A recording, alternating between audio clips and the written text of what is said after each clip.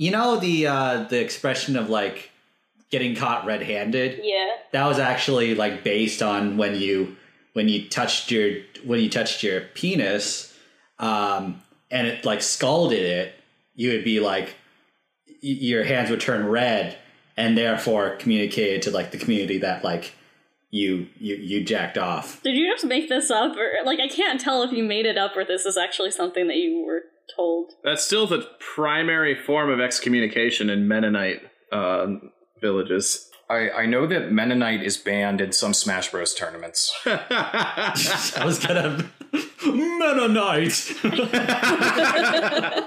Anyway, I feel like we should start the episode now. I guess. Click. Remember that record that you bought me like 2 years ago? Well, I just remembered that it's sitting in the closet, so I called you up just to tell you I've been meaning to listen to that. I've been meaning to listen to that. Why don't you come over and talk about it?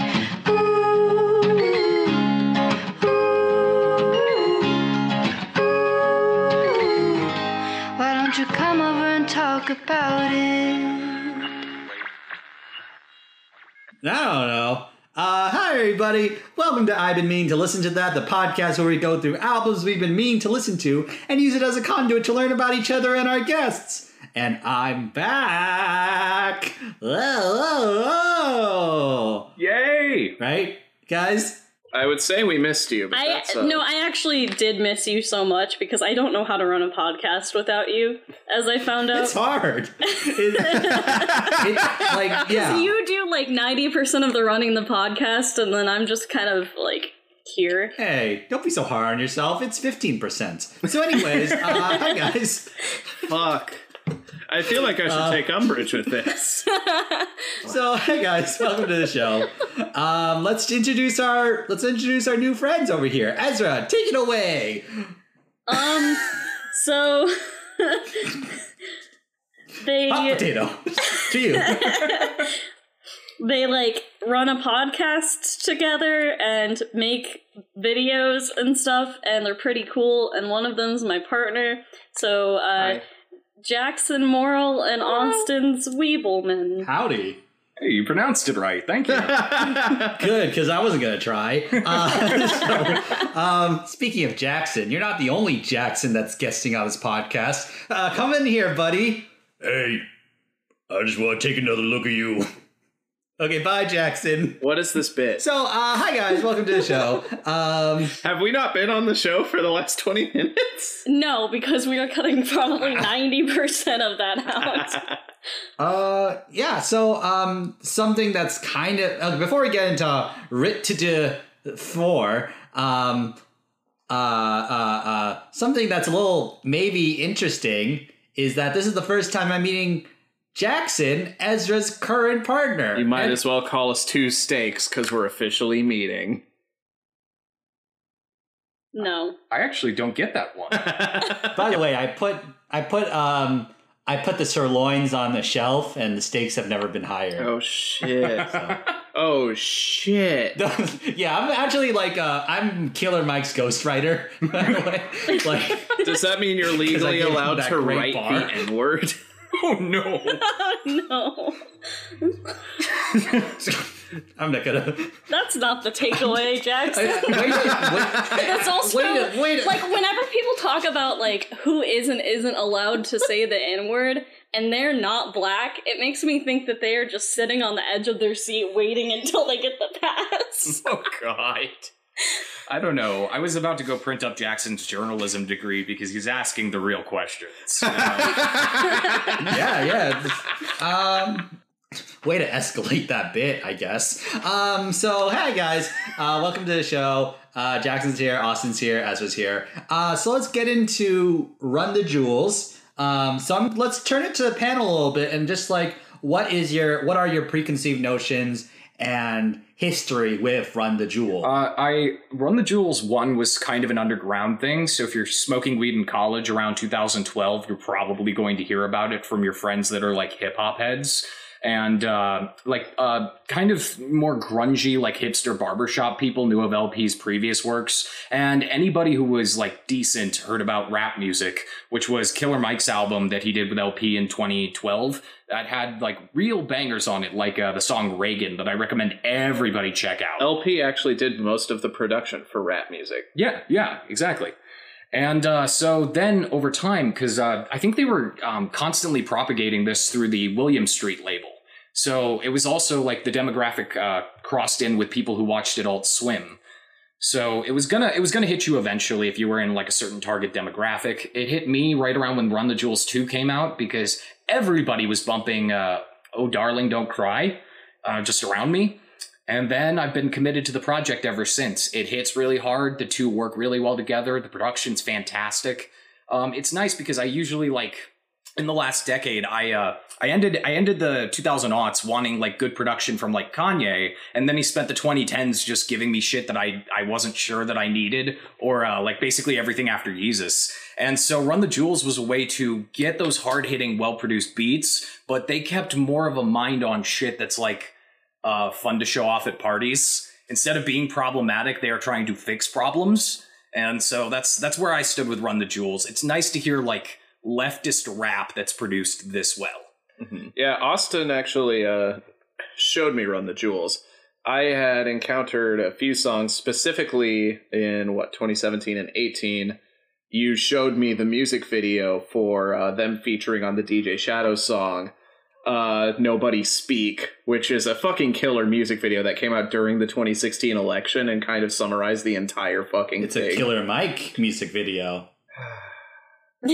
I mean, it's true. I'm not wrong. No, actually. I never thought about it that way, and I never will forever. I was just trying to summarize your point. Like, I was just trying to get you to wrap up. I'm just like, that's enough from you. It was me, like, playing, like, the Oscar music, like, just, like, of your, like... That's enough. I'm sorry, continue. Oh, it's okay. Austin showed me Run the Jewels, and I got into them a bit slowly, but I came to really appreciate their stuff, especially once I gave RTJ 3 a full listen through. And that still stands as my favorite album, but I still pick, like, 5 or 6 out of the first 2 albums that I really enjoy listening to. I just really dig it. I don't really consider myself a hip-hop fan, but I do really enjoy the art of rapping, and Killer Mike and LP have shown me it in a way that I don't think I've really gotten out of other hip-hop that I've tried. What would you say is missing from like other rappers that like you're getting from Killer Mike? There was, I think, in the Pitchfork review for Run the Jewels 4, this thing that Killer Mike does where he sort of has this like rubbery bounce around like these really long like bars and stuff. The Pitchfork writer, I think, described it as a man skipping through a minefield and surviving. And that's something very, very special to Killer Mike, is sometimes he'll just rattle off like a fucking machine gun, and that's always really fun to watch, listen to.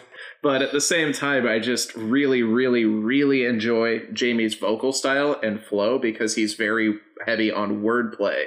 And so you get a lot of really clever word association that you really only see out of English majors. Yeah. Like, I'll say like Jamie, LP... yes, Jamie and Mike, my favorite rap duo. Anyway, continue, sorry. No, it's fine. That was a good bit to interrupt me with. I'm really happy about it. But like, Killer Mike is like the one where like you kind of like, he's like more attention grabbing. You immediately gonna get what he's doing. But on repeat listens, I grew to really like LP's, not just his production, like, but his versatile like rapping. I think is like, when you look at the lyrics and like, oh, it's like so clever. That's on par with what Killer Mike is doing. A contrast that's often drawn because you want to figure out like which one's the wild card crazy one and which one's observing. You know, like which one's the guy standing on the soapbox preaching, and which one's the guy with like the gun in his pocket just kind of like nodding off to the side with sunglasses on. That's sort of the dynamic that I saw come up in a couple of reviews of this, is that the way that they keep each other weighted is sort of that people have, I guess, absorbed that LP is sort of this like more like cool and collected, but he's got dystopic paranoia. And then Killer Mike is very down to earth and like very like laser focused with his issues. And but he's also like very very wide syllables and just like booming out at you kind of thing. Like it can contrast maybe for like introverts and extroverts, is that people are like, if I'm gonna go off, I'm gonna be like one of these two people. Andrew, what are your preconceived notions of? Your turn. Yeah, I like these two a lot. This is like these guys were fellas I wanted to dive into eventually, but didn't have the time to. So yeah, I just aesthetically I liked like their partnership. I just think like they have a great look, like the two of them together. They have a great look. And I've grown to really like Killer Mike a lot. I think he's like a really incredible activist. I think he's a really incredible, I think he's a very smart guy. I think he's a very like good-natured, kind person too, who like really puts solutions to certain issues into words and into like actionable steps that I really respect a lot. So yeah, that was like just really looking forward to seeing what these two would like kind of cook up. Like I said, I just want a big hug from Killer Mike. He seems like a good guy to like, like that thing with politicians. Like he seems like a guy I would like to get a beer with. Like Killer Mike seems like a good guy to get a hug with. Who are some other huggable rappers? Let's go through that. Ooh, Rick Ross. I want to hug Rick Ross. Just because I feel like it would be like that scene in My Neighbor Totoro. Isn't there a scene where the main character falls asleep on Totoro because he's so massive? Yeah, he falls asleep on his on his tum-tum or whatever. I want to do that to Rick Ross. Rick Ross seems like he'd be sweaty. Like, well, really, it's the middle of June. Everyone is sweaty. I don't know. I think developing a secret handshake with LP would be a transcendent experience. By the way, Austin, let's do our secret handshake right now, by the way. So let's do it on air. Here we go.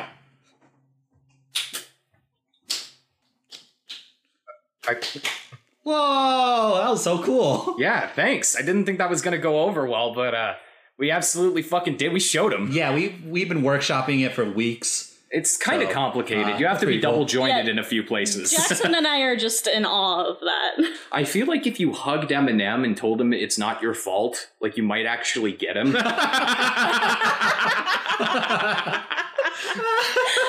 Would a single tear fall down his cheek and then he fades away from existence? He just starts just telling you, like, and he's just he finishes his unfinished business and like. He is very pale. Are you insinuating that fucking Eminem is a revenant? Yeah. He goes unfinished business. He only that's walks why he's like. So let's get into themes of the record right after this break. Dot. Hey, welcome back. Welcome back to I've been meaning to listen to that. The show. It's great. So let's get to themes of the record. Let's talk about RTJ4 and the themes of the record. I already said that. I didn't need to say it again. But let's get into RTJ4. It was worth repeating. And the themes of the record. So we're getting it, just to be clear, we're getting into RTJ4 and the themes of the record, correct? The themes of the record on RTJ4. Yes, we're getting into the themes of RTJ4, the record. I'm not saying it. Don't look at me. Ezra, please. We're getting into RTJ4, the themes. The big hot button theme that attributed a lot to its positive review status and early release date, like 2 days before Big Whoop, but still an earlier release than planned, is police brutality. It's like a thing they've been dealing with for a while, and it's still comes up a lot on this record. The thing about this record in particular is that song, like Running in the Snow, was recorded in September, and it was September of like 2019, and it was like in reference to Eric Gardner. So it's like literally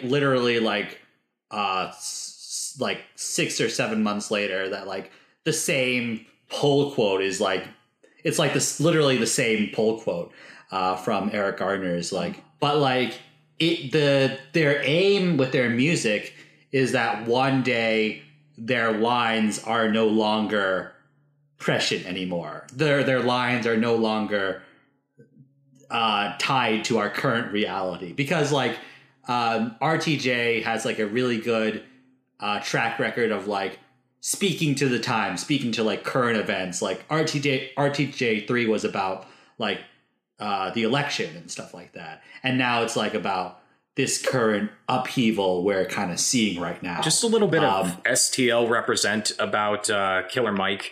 He was here along with LP, and they were performing in the Ready Room on November 24th of 2014, which was the night that a grand jury announced that Darren Wilson would not be charged with a crime. Right, yeah. And that video actually went viral. I remember seeing it at the time. While I was hiding in my house, scared that the whole fucking state was going to be burned down by rightfully angry people. I didn't put two and two together that was there. Oh wow, that must have been really scary. So like like the fact that like the like police brutality is still like, yeah, there is marked progress from RTJ2 to this current what's happening now. There is like, it has reached a boiling points where it's literally impossible to ignore, and they're like pushing for uncompromised reform and progress and abolition and stuff, which is incredible. But it's still an evil that's like not going to go away for a long time, like this systematic racism and all these things. It's not going to go away for a very long. It's still like there's still a long ways to go, I guess, is a better way to put it. That it's not going to go away. Yeah, and you're right. It is going to take a long time, but I do find it encouraging that like the protests are still going on, and that they are like as like heightened as they are, where like you said, people like they can't really be ignored. And I just hope that people keep up this momentum instead of just saying the right things when it's trendy to say those things, and then going back to their quote unquote normal lives and nothing changing, because this has happened. Like history keeps repeating itself. This isn't unprecedented, like where we are now. And so yeah, I guess I just hope that like people don't just turn to like the next thing to be outraged about, and they like continue actually like doing something and putting the work in with this. Yeah. So, but like I think like a big theme, like it's like police brutality is a major theme of this record, and it's like a evil that these characters Killer Mike and LP are like fighting against. It's like this dragon almost, but it's like also like I would describe the record as kind of like spiritual warfare, of like it not just being like politics or like this like one thing we have to get over before we're okay forever, I guess. It's like spiritual warfare, and it's like a battle of your hearts and your morality, and that these guys are providing the soundtrack for like people to do the work, and providing the soundtrack to like have the anger go into something that is positive and like constructive and all of like these things. I agree with that, and I think that actually is something that's a strong theme in LP's work, but particularly in Run the Jewels. 1 and 3, it's explicitly referenced in A Christmas Fucking Miracle, and later on in 2100, in RTJ3, both are songs where El kind of talks about, and this is something that's like a very sub-theme of his, but it showed up a little bit in I'll Sleep When You're Dead, how love is kind of this all-conquering power that will give you like the strength to fight on and the strength to do better and the strength to be better. Additionally, they have this really interesting shit really kicks off, and specifically the last two songs as far as how heavy things get. It seems to be two distinctive parts of the record. Like the last two songs have a much heavier tone, and the beginning of Pulling the Pin has it talking like there are lines alluding to that this is like an eternal spiritual war between normal folks and the violators. And that sort of feeds into like another theme of the record, which is people who've been corrupted by power, who happen to be, trying to rule over us for the wrong reasons. That's a consistent thing through Run the Jewels. Yeah, it's kind of crazy. It's one thing that I also really like about Run the Jewels is that they function really well as a chronology. And so listening from the front of their discography to the end, you get constant callbacks and allusions to keep up with. And I think that's something that's not just in their lyricism, although like in Walking in the Snow, Mike outright references Kill Your Masters, the closing track from 3. But sonically, too, some of the production in the earlier parts of this album feels like callbacks until there's a distinct shift into its own sound. Specifically, the song Out of Sight, to me, kind of carries the same energy as Banana Clipper from their first record, which was track 2. You're right. Yeah, especially with like the feature of a somewhat bigger artist that's kind of fallen out of favor. With Banana Clipper, that's a little more ambiguous, but Big Boy is an artist from Outkast, right? Yeah, we will talk about them in a few months. and Out of Sight features, of all people, fucking 2 Chainz. Oh gosh. 2 Chainz is so silly. Run the Jewels, while it has callbacks about like really heavy shit, it also like, I don't know if it's a Run the Jewels record if I don't get told to do something to someone's butt crack.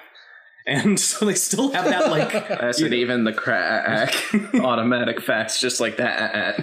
They've got like a string of silly things as well as serious things they constantly reference. Well, and I think that like it's tempered with levity. Like something that like Jackson and I were talking about outside of the podcast. Sorry, we didn't just save all the good content.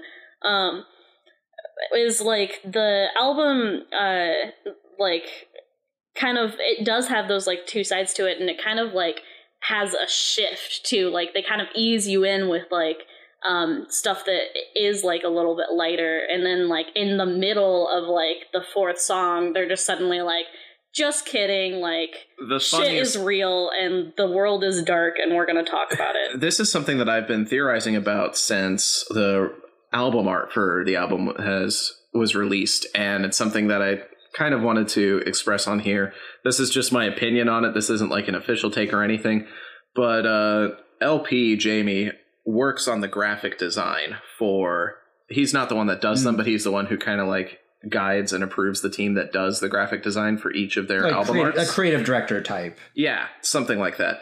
And artistic director, yeah, like or something like that. Yeah, I don't remember what the liner notes specifically state him as, but they do list his name somewhere to do with the cover design. And the cover design for this one is 3-dimensional like RTJ3's, but it's very polygonal, and the metal looks kind of rusted.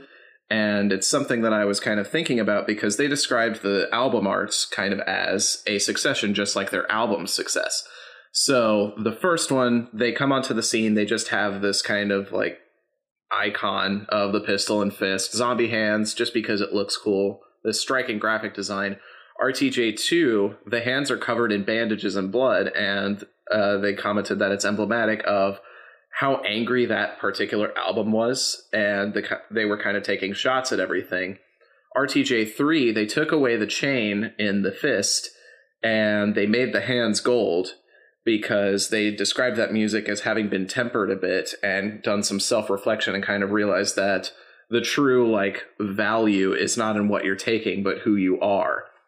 And this fourth one feels almost like a culmination of all of those ideologies, where the pistol and fist are still there, but that metal's kind of worn away, and it's a lot simpler. And I think that ties into the production stripping back a bit, because there aren't as many heavy hitters on this album. Ooh La La is kind of heavy, and Just with Pharrell Williams, of all people, and Zach De La Rocha is a pretty big like bump beat. But I think that this album is a little more subtle in its production, and it's kind of emblemified by taking on the concept of like polygonal designs. There's fewer shapes, so it feels a little more stripped back. And then the rust in the metal kind of feels reflective of them viewing a lot of the despair, not from the point of like anger and to instigate the riot, but of how 3 years later, after all this fighting and instigating, technically for RTJ3's release was kind of weird at the end of 2016, beginning of 2017, depending on how you listened to it, but how tired they are and how they've realized how deep this corruption runs and how hard it is to keep fighting and feel like you're doing anything against it. And it's a very striking cover art, and I'm really upset that Spotify ruined it by adding the parental guidance to the bottom of the image on it, even though the other 3 albums don't have that. But yeah, that's something that I've just been waiting for the podcast to put out there. I've told nobody about this. Wow. And I wonder how much of that they kind of carried into the graphic design, how much of that I'm guessing correctly and how much I'm off the mark. But at the same time, this music is still something that I feel is invigorating, particularly the last track. Not necessarily talking about theme music, their hidden track, which I love. But the last track, A Few Words for the Firing Squad, or Radiation as I call it, because that's its subtitle. There's something very contemplative about it, and that lends me to feel like they looked even deeper. They retained that contemplative sense that they pulled into RTJ3 and brought it here and dug even deeper. You hear Mike talk about how his mother passed away while he was on tour, and that's something that I think a couple of artists have actually gone through, is family members just having health crises and passing away while they were away. Even I can relate to that. I was in college and just on such a schedule that I was asleep when my grandmother passed away, and I didn't even get to say goodbye. So it was one of those things where I kind of relate to that. And music is kind of this tough business, especially when you make it big and you are world touring, where you're so far away and so far removed that you're wondering if you're losing sight of what your core values are. And I think that Radiation is them kind of looking at all the ways that they've managed to hang on to who they are in spite of everything. I guess we can move into highlights, by the way, because the last song is a highlight for me. And I love it. So good. Yeah. And it definitely feels like they are kind of taking stock of like where they've been and where they've come from, and like some stuff that they've talked about on these past albums and some stuff that they haven't. And just like taking stock of where they are, but then also like there's this driving force behind it. Like they're not done yet, and there's like I don't know, it's just very motivating to listen to. Like it makes me want to do shit. But then like it also feels like they very much like are like their job isn't finished yet, basically, and there's like still more that they want to contribute to the world, I guess. People are telling him like you could be the next Malcolm or Martin, or like this martyr figure, but like him saying that like having, and like some days it being like difficult to like not indulge in like self-destructive behavior because the world is so evil and the world is so like corrupt. It kind of needs somebody to speak out against it, and he feels that call. It's a striking line, and it's just like the idea of like the record starts with this fantasy of like this. It starts off as like, you know, this fake radio show of just like the Yankee and the Brave, and these larger than life figures that are like, you know, guns blazing against like evil and like the cops and stuff like that, and like all of that stuff. But then the conclusion is very reflective of like, I need I have kids, I have a wife, and I need to be alive. And I need to be alive, and I need to so I need to be alive, and I need to be intact, because that is as important as the evils I'm trying to fight. So it's like knowing those things, knowing your own worth, that feeds your ability to fight against corruption, fight against these. That's why at the very end he's like, he's like ready to fight. He's like ready to like go forth and like. Additionally, I last night for the first time listened to this album with headphones on. The very last track is the only one where you can hear them completely clearly. I swear. Every other track, something is done to their vocals that obscures it in some way, whereas on the last track, their words come in crystal clear. It was like a very deliberate production choice. I love the production of the song so much, and like the like no percussion or anything, just like it's very minimal, but very like driving and stuff, and like they like managed to like make it so dynamic and stuff without like feeling the need to like add all this percussion or like modify their voices or like add any distractions. It's just like they're like, so that you're just left with like kind of their words and this like stuff behind it, and it's very like I don't know, it just leaves you like kind of hooked and like hanging on like what they say. It's very cinematic. It's very that's, and like, okay, so like that, this is something I've been like, kind of wrestling with a little bit and like trying to figure out for myself is like, how do you be a good ally? I'm Asian American. I am still a person of color, but I like, there's like, there are advantages to being, Asian American rather than black or anything along the, or black or brown or anything. It's just like, and I think like LP is like a good blueprint of how to be a good ally. Because like, first of all, and like, because of like the way he produces and the way the production lifts up Killer Mike's vocals and like enhances it and like makes it grandiose and epic. And like, he seems like the guy who's like a little more content to like stand back every so often. But like when he does speak, he has stuff. He has like stuff to say, and he's like really talented. Like, he has like his own clear, defined voice, but he also like, so he's like able to say shit when he needs to, but he's like also like a little bit more introverted and like okay with stepping back and like allowing Killer Mike to stand on his own and like helping with like the production side of things a little bit more than like saying shit himself. He doesn't like talk out of turn and shit.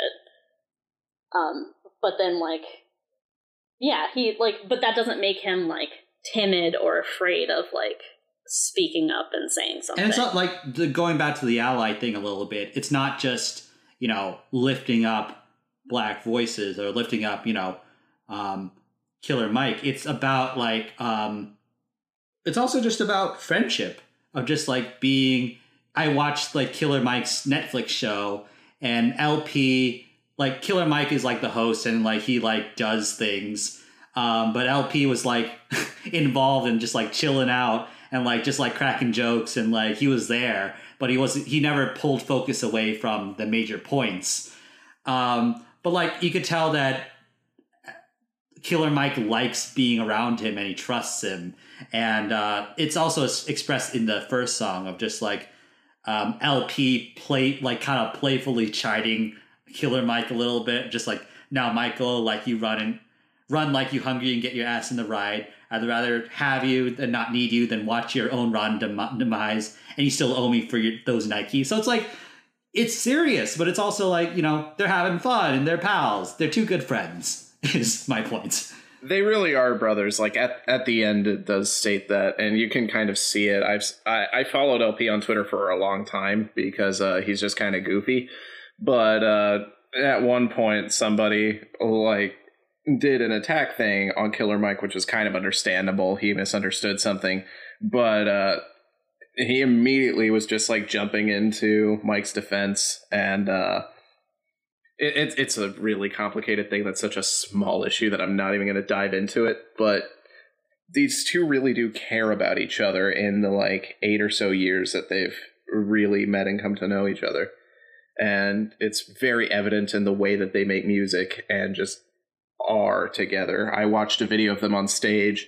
They played a show over in Chicago. I don't know what festival it was, but somebody had a sign that said, "Let me rap, legend has it." And they were just poking fun at this guy. He was like fighting through the crowd to get on stage, and they started like counting down together. And it was clear that they were just having a good time being together and wanting to just share that moment with everybody. Also, the guy did get on stage and rapped the entire like first verse, both halves of Legend Has It, and he killed it. Epic. I thought that Just was the highlight of this album. The first time I listened to it. Yeah, it's so good. I look forward to anything that has Zach De La Rocha's name on it, and seeing him next to Pharrell Williams of Happy History. Yeah, this is probably the first song that Pharrell Williams has been featured in like vocals and stuff that I have liked.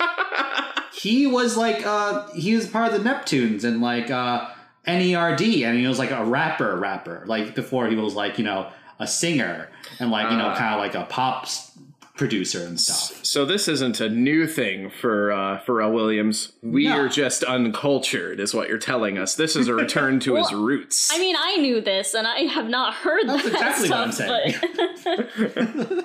I think Pharrell's cool. Yeah, I like Pharrell a lot. I don't mind. I like Happy's him. fine. Like, I like what he's done in like producing and stuff like that, and like I think that he's very good at that. But I just don't like a lot of the stuff that he like does himself, or like that he is like featured on, I guess. So would you say that you're not happy? You wouldn't clap along like A Room Without a Roof? What the fuck does that even mean? Ask Pharrell. He is on this song. Every review notes how weird and unlikely the pairing of Zach De La Rocha and Pharrell, though, because it's like Zach. Yeah, that is like, yeah. Zach is like the grandson of a Mexican revolutionary, and Pharrell Williams is capitalism. It's cool that Run the Jewels has like the alchemy skills to make them work together on a song. Just is so good, and just like, yeah, the hook. It like the thing about like these songs is like the thing they focus on is like the craftsmanship of the verses, rather than like attempting to make pop songs. But as a result, they end up making songs that I would rather hear on the radio because they are fun to listen to. And like like the message of it all is just like, oh, like this institutional racism is so ingrained in our society that like they're on our currency, you know, it's literally unavoidable. Mm-hmm. Just the hook is so much fun. I just love Pharrell's tone of voice. It's like really cool sounding. I love LP's line, "Wanna get punches for your Atlas shrugs." Like, yes. Yeah. Such a cool line. And like, it's a clever punchline that doesn't draw attention to itself. Which I think he's very good at. Blows past it. The idea of like compassion and love over passivity and like capitalism and stuff like that are like this weird ideology is like just really clever and really powerful. I like the part, I forget which song, where Killer Mike says unionize the sex workers. Yes, we were talking about that earlier. I don't think that I have ever heard a song refer to them as sex workers and not like hookers or prostitutes or some like degrading term like that. Yeah. That's so cool. Yeah. Yeah, that track is The Ground Below, which is very punk rap. It reminded me of features that Mike Shinoda was on around the Fort Minor era, 2004, 2005, 2006 even. Just heavy guitar, which is very alien to Run the Jewels and LP's style of music in particular. I don't know what I just also want to say that Walking in the Snow and what is it, like Pulling the Pin? Pulling the Pin, God, I just wanted so to... good. I want to bring up the features, but I mean, like, we've really gone over them. Mavis Staples, the 70-plus-year-old soul singer, being on a Run the Jewels track and killing it is awesome. Pharrell Williams sharing lines with Zach De La Rocha. Even fucking 2 Chainz is on this album. How can you not want to be in on it? Also highlights, I just really like Ooh La La. It took me a bit to get into it, but it features apparently Golden Age hip hop's DJ Premier and Greg Nice. Premier is doing like scratches and stuff and sampling, and Nice is, I guess, just doing the ooh la la bits, but it's a fun bumping track. It took me a bit to warm up to it, but I really kind of like how oddly dystopic it feels for how happy it is. I kind of love that duality sitting within such an upbeat song that you'd think you would hear on the radio. Okay, I would say like this is my low light, ooh la la, because and I think I want to be very careful about this of just like, but like, okay, so like Killer Mike's like kind of like his like real world stance on like these like riots and like looting and things like that is he gets it, he understands it, and he's the one who like says things like riots are the language of the oppressed and stuff like that. He's like quoting Martin, but like his stance on it is like, don't burn your own house just to like just because you feel like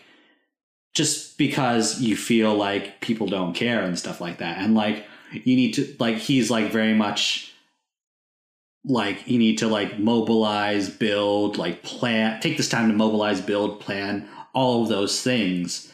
And it's just like, and like this song is kind of like and I know this is like maybe part of the arc of the record of just like him going from this mindset to the end, like a few words from the Firing Squad where he's like tempering self-care, self-love, love of his family with social justice and with doing the right thing and with being uncorrupted.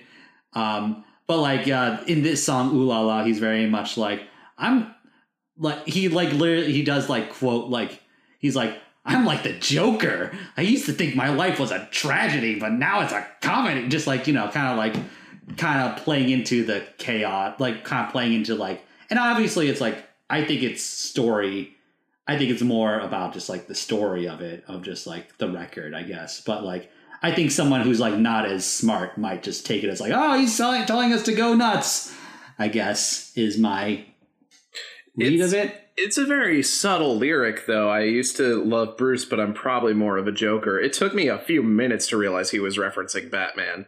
Like, I had to listen through it multiple times. It's not an obvious lyric at first. Well, whether it's obvious or not, one thing is, and that's that weird fucking hook. Okay, I showed Ooh La La to a group of folks who are over at my house, and I was like, a new Run the Jewels song, get over here, guys! And fucking, I put it on, and that played so poorly to the room. I look like an idiot. Okay. Well, they're just tasteless. I really love it. They have made better production decisions than to have Ooh La La Ah Wee Wee be like playing through the whole fucking song. Maybe, but I mean, I think that by the end where you get like sirens mixed in and it's clear that it's like descending into chaos as the intent of the song, I really enjoy its progression. Well, my low light is Never Look Back. I don't really care for the production on this album, but I really also don't think that they're making any big points because never get better, then you'll never get bigger. Never get bigger, then you'll never make cheddar. What the fuck is that? I love that. Which is... I think it's so important. I think that it's actually antithetical to the message of the album where they're reflecting on how they made it to where they are. How so? They release albums for free. They release albums for free. First of all, so money is not that big of an issue to them. But like they're talking about live shows and stuff and like success, like they still make money. Yeah, no, it's not like they're poor. They literally say they release the albums for free because they don't need the revenue from the albums. They sustain themselves off of like touring and like label payments. But it is one of those things where Radiation feels like they're reflecting on how they got to where they are, whereas Never Look Back is them saying you can't do that. Which is a stupid, stupid contradiction, and I can't stand the song. If I had to cut one, I would cut Never Look Back. How'd you feel about the part where his dad tells Killer Mike to never give a honey money, and Killer Mike is like, does that apply to mommy? Isn't that just like an earworm? Such a good line. No. Such a great line. Nah. What are you talking about? It's like... Yeah, do the flow. So do the flow from that one right now, Andrew. I'm not going to do that because that's cultural appropriation. But no, it's not. It's. I think it's. I think it's just like pointing out the hypocrisy of his dad, like about just like his dad giving him like weird sexist advice, and then like him like confronting him on that. I think it's so good. And to your point about like, you know, it's not literally like don't look back. It's more just like don't let you know, the bitterness of your past like define you and hold you back. More so I read it as like don't literally look back at your past because that's dumb. Like yeah, you should have context and stuff, but like that's how I read it. In general, I don't think that there's a song that I would take out personally. I think Never Look Back, like I like that song, but like in the sound of like the hook specifically, I don't like that as much. But that's like very minor compared to like the song as a whole. So like that's just a very light low light for me, but the rest of it's pretty solid. Any stray observations or before we get into final ratings and thoughts? In Just, I like it took me a minute to like get like what the hook was actually saying, and like because like you guys were talking about like that being literal, right? Yeah, and I personally think that it's intended to be literal. I think it's intended to be, but like the first thing that like hit me upon listening to it and stuff was like I was thinking of like slave masters, and I wasn't like literally thinking of like slave masters from the past. I was thinking of like what that looks like today and stuff, and like the like prison industrial complex and all of that.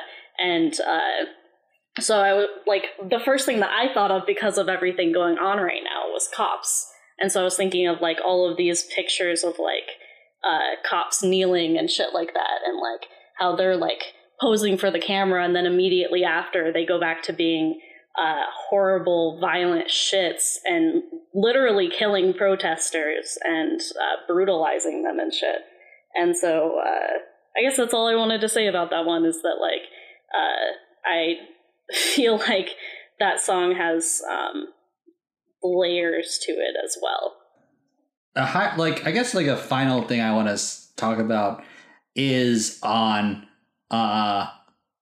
what's it called, Walking in the Snow, of just like you know, what's it called, pseudo Christians, y'all indifferent, kids in prisons ain't a sin, of just like if even one scrap of what Jesus taught connected, you'll feel difference. It's just like that is so like potent and like, and also like just like Killer Mike tying at the end where like, you know, saying that like Jesus was essentially strange fruits of just like LP is an atheist, but like just like he like is just like pointing out this massive hypocrisy with like a lot of evangelical Christians of just like how they are apathetic to these problems, and they are apathetic to like they let so much slide to like push their agenda.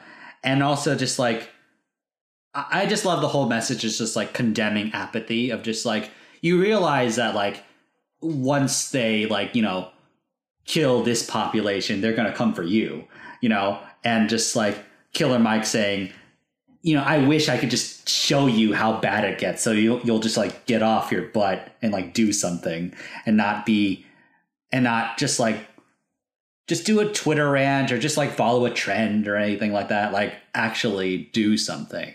And I think that's very, and the idea that like the I can't breathe line is from a year ago, essentially, and that it's still relevant and present, makes this even more urgent than before. You can definitely tell these are two artists born in 1975 because of how many times they shit on people on Twitter and Instagram influencers. They are real mad these people are online. Mastered Instagram because you gain yourself a follow. There's this, I forget, I think it might be the same song you're referencing, but there's a point where they talk about how once these cages are built, later when you're still poor, you will be put in them. Yeah, that's LP's line from Walking in the Snow. Yeah, right. That's a healthy dose of no war but the class war for you. Because I like to think that, like, the reason Run the Jewels is very popular is because there is a deficit of leftist content out there. I mean, that's the only explanation I have for Chapo Trap House making $1 million a year. Is there's just aren't enough. There's not enough leftist media. It needs to swallow and become as big as the liberal media sphere. And so it's just it's nice that there are these like introductory in this early stage, like kind of takes that allow people to understand capitalism as the superstructure that enables a lot of the other problems that they're already mad about. Right. Yes. I love that. Dope shit. Okay. Let's get into final thoughts and ratings of the record. The way this works is we'll give our final thoughts and rank the record out of 10. So, Austin, we turn to you first. I would give this 9 out of 10 Buick Grand Nationals because the sound, they have honed into this fucking essence of Run the Jewels, and they slam you with it. And only rarely do they make minor mistakes that make you just not completely freak out the entire 38-minute runtime. But it's a joy to listen to all the way through nonetheless. I love what they're saying, and it's always great to see these two working together. Since I'm next to him on the couch, can I go next? Yeah, please. Yay. I also concur with that score. I would give it 9 oohs out of 10 la-las. The only detractor, give me my goddamn vinyl of this thing. September. Yeah, September. Why is it coming out in June if the physicals are going to take so goddamn long? Because September, the 21st It's a lot easier to release something digitally. It is, but I'm still mad about it. I think this is an incredible record. This is my first introduction to Run the Jewels. And it's just like these guys are speaking, have a very nuanced and interesting way to view like how to solve these problems in the world. I think and it definitely has given me a lot to think about. Like this record is so dense that I feel like I didn't get everything. I feel like it's going to take a while for me to get everything in this record's trying to say. So I just love it. I just love the craftsmanship in the verses are incredible. The production is immaculate. And bouncy and spacey and cinematic and really cool. LP is a great like I said, a great template for an ally, but also just like a great MC in his own right. And I love his verses I love his verses as much as Killer Mike's verses. I think they have a great partnership, and like I think it's like I think they have better chemistry, in my opinion, so far based on the episodes of Outcast we've done. I feel like Run the Jewels has better chemistry than Andre 3000 and like Big Boy, even though I know they took influences from Outcast, but whatever. So I love this record. It's just really, really incredible. So I really don't have a lot of complaints, really. The minor things I complained about are like I can mostly excuse because like, oh, like this is like the idea that they're like promoting chaos in Ooh La La, I can excuse because partly it's like I think the arc of the record, but also like it's like I take it satirically, and also because in practice I know Killer Mike promotes anarchy not as chaos but about community and dismantling evil. So yeah, I'm gonna give this 9. No, I'm gonna give this 9.5 Vonnegut punches for your Atlas shrugs. Out of 10. But 10 what? 10. Yeah. Give another lyric. Fine. Here. 9.5 Vonnegut punches for your Atlas shrugs, or out of 10 Atlas shrugs. There you go. Here. Or I'll do another one here. 9.5 penguin pussies out of 10 Polar Cap Peninsulas. There you go. Oh my gosh. There you go. Does that count for the swear jar? Yes. That could, yeah. Have you not been counting pussy? It's a medical term. Like, No, it's not. The word vagina exists, and we shouldn't be scared of it. I want that on a t-shirt. my gym teacher taught me that word. Like, just like Taught you the word Holy pussy? shit. That joke feels like that joke was amazing. God damn, you really have been taking classes. Anyway, yeah, okay. I don't really have anything interesting to add because there are a lot of people. Okay, moving on. Chat. I'm kidding. And basically, it's a very good album. It's my favorite Run the Jewels album already, and I don't really have like any major criticisms about it. And yeah, so I'm going to give it 9 out of 10 Kalama fucks. Hell yeah. Thank you so much. And now let's get into our I've been meaning to listen to that. And I did. Playlist. Okay. Since I've been gone. Since I've been gone, I'll go first. Because we've had enough of Ezra's music for a little bit. I'm going to pick... Yeah, I don't get a pick this week. Yeah, you don't get a pick for like the next 3 weeks or so. I forgot to pick something. I'll say because like none of you have heard like a good Pharrell verse. I'm gonna pick "Move That Dope" by Future, Pusha T, and Pharrell. Click. Real dope dealers for real.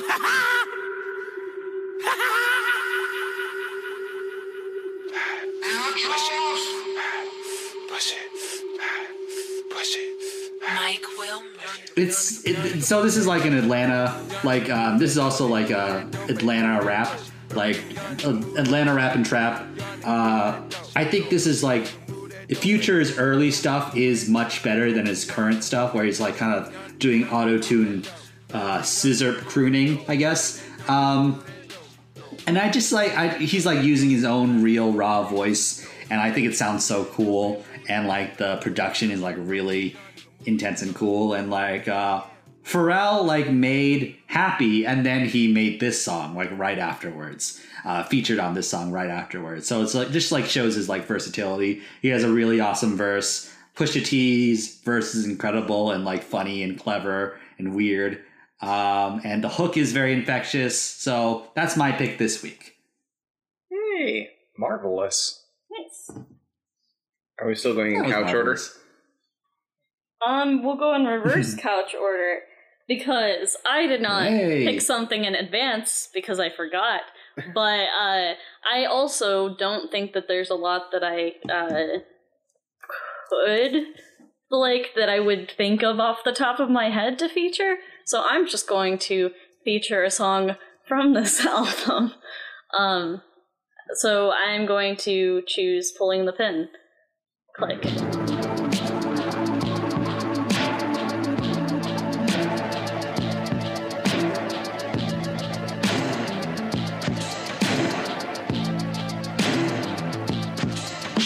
From a long line of the rancid and swine came the violators. The cloven foot designers, a high crime for the Iron Ages. Yeah, it's just a very good song. I feel like we talked about it a little bit, but I just like love the emotion in it, and I think it like builds to like a really like good point and stuff. And I like a lot of the like I like on the last two songs in general, like a lot of the like more alternative elements that you wouldn't like typically hear in hip hop, and I just think that that's something that they do really well. And so yeah, I will pass it off to you, Jackson. Yay. I'm going to do a little bit of a cut that's very much related to the album too. I'm going to pick from LP's I'll Sleep When You're Dead, the song Flyentology, which features Trent Reznor.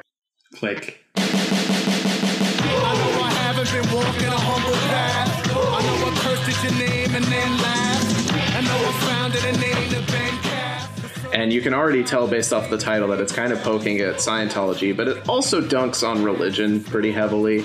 It's a bit more of like an angry fuck you song than it is something that's more like contemplative about it. I think that's just L's perspective as an atheist. This is also 2007. He was a lot younger and angrier back then. So, aside from featuring Trent Reznor, it's also the only song on that album that doesn't have the explicit tag. And yeah, I really enjoy this album as a whole, but that is the first song I would pick to show somebody because Trent Reznor is an interesting feature for hip hop. And LP, like, getting that is really neat. All right. My song would be Pork and Beef by The Coup, Boots Riley's band. Click. If you got beef with COPs, throw them out top with the PIGs, cause they be harassing you and me. You gotta understand, you're still not free. Don't trust the police, no justice, no peace. They got me face down in the I think it's fitting for right now. An album about police brutality naturally eventually approaches a 0 point where you just have to throw a Molotov at some cops. And that's what Pork and Beef is for. Yeah. I can appreciate that sentiment. It's just Does he have a beef with the pigs? Probably is the hook of the song. Yes. Yeah. Yeah. I'm listening to it right That's now. all. Oh God, thank you. I thought you were clairvoyant. Cool. So thanks for being on the podcast, guys. Thank you It's for been having us. Great to have you. Sorry that it ended up being such a long endeavor, but I appreciate you guys sticking it out. We're used to this level of bullshit whenever we do our podcasts. We fuck around way too much. Yeah. Are we still planning on doing an episode where we talk a bit more generally about Run the Jewels Later. Talk about this later. Oh, okay. But yeah, now since Andrew's not talking, probably because of poor connection, I will say No, I was just like letting you talk. Yeah. Okay. You've been sitting back a lot more this episode, and I have not been prepared for it. But that's Hollywood for you. Anyway, let's go ahead and close this off with a closing sentiment prepared by Austin. Okay, here we go. Here we go. Okay, 3, 2, 1. Black Lives Matter. Yeah. Lives matter. Wow, I can't believe you came up with that. That's really interesting. Can this, all right. Can this end with the music from the Breakfast Club? Oh, sure. Yay. Don't you forget about me. You know, I hope you know that we're not going to add in music now. We're just going to have Andrew singing that as the end. You know what? Andrew, take it the fuck away. Don't you forget about me unless you have amnesia. And cause if you have amnesia, then I'll forgive you for forgetting about me. Breakfast Club.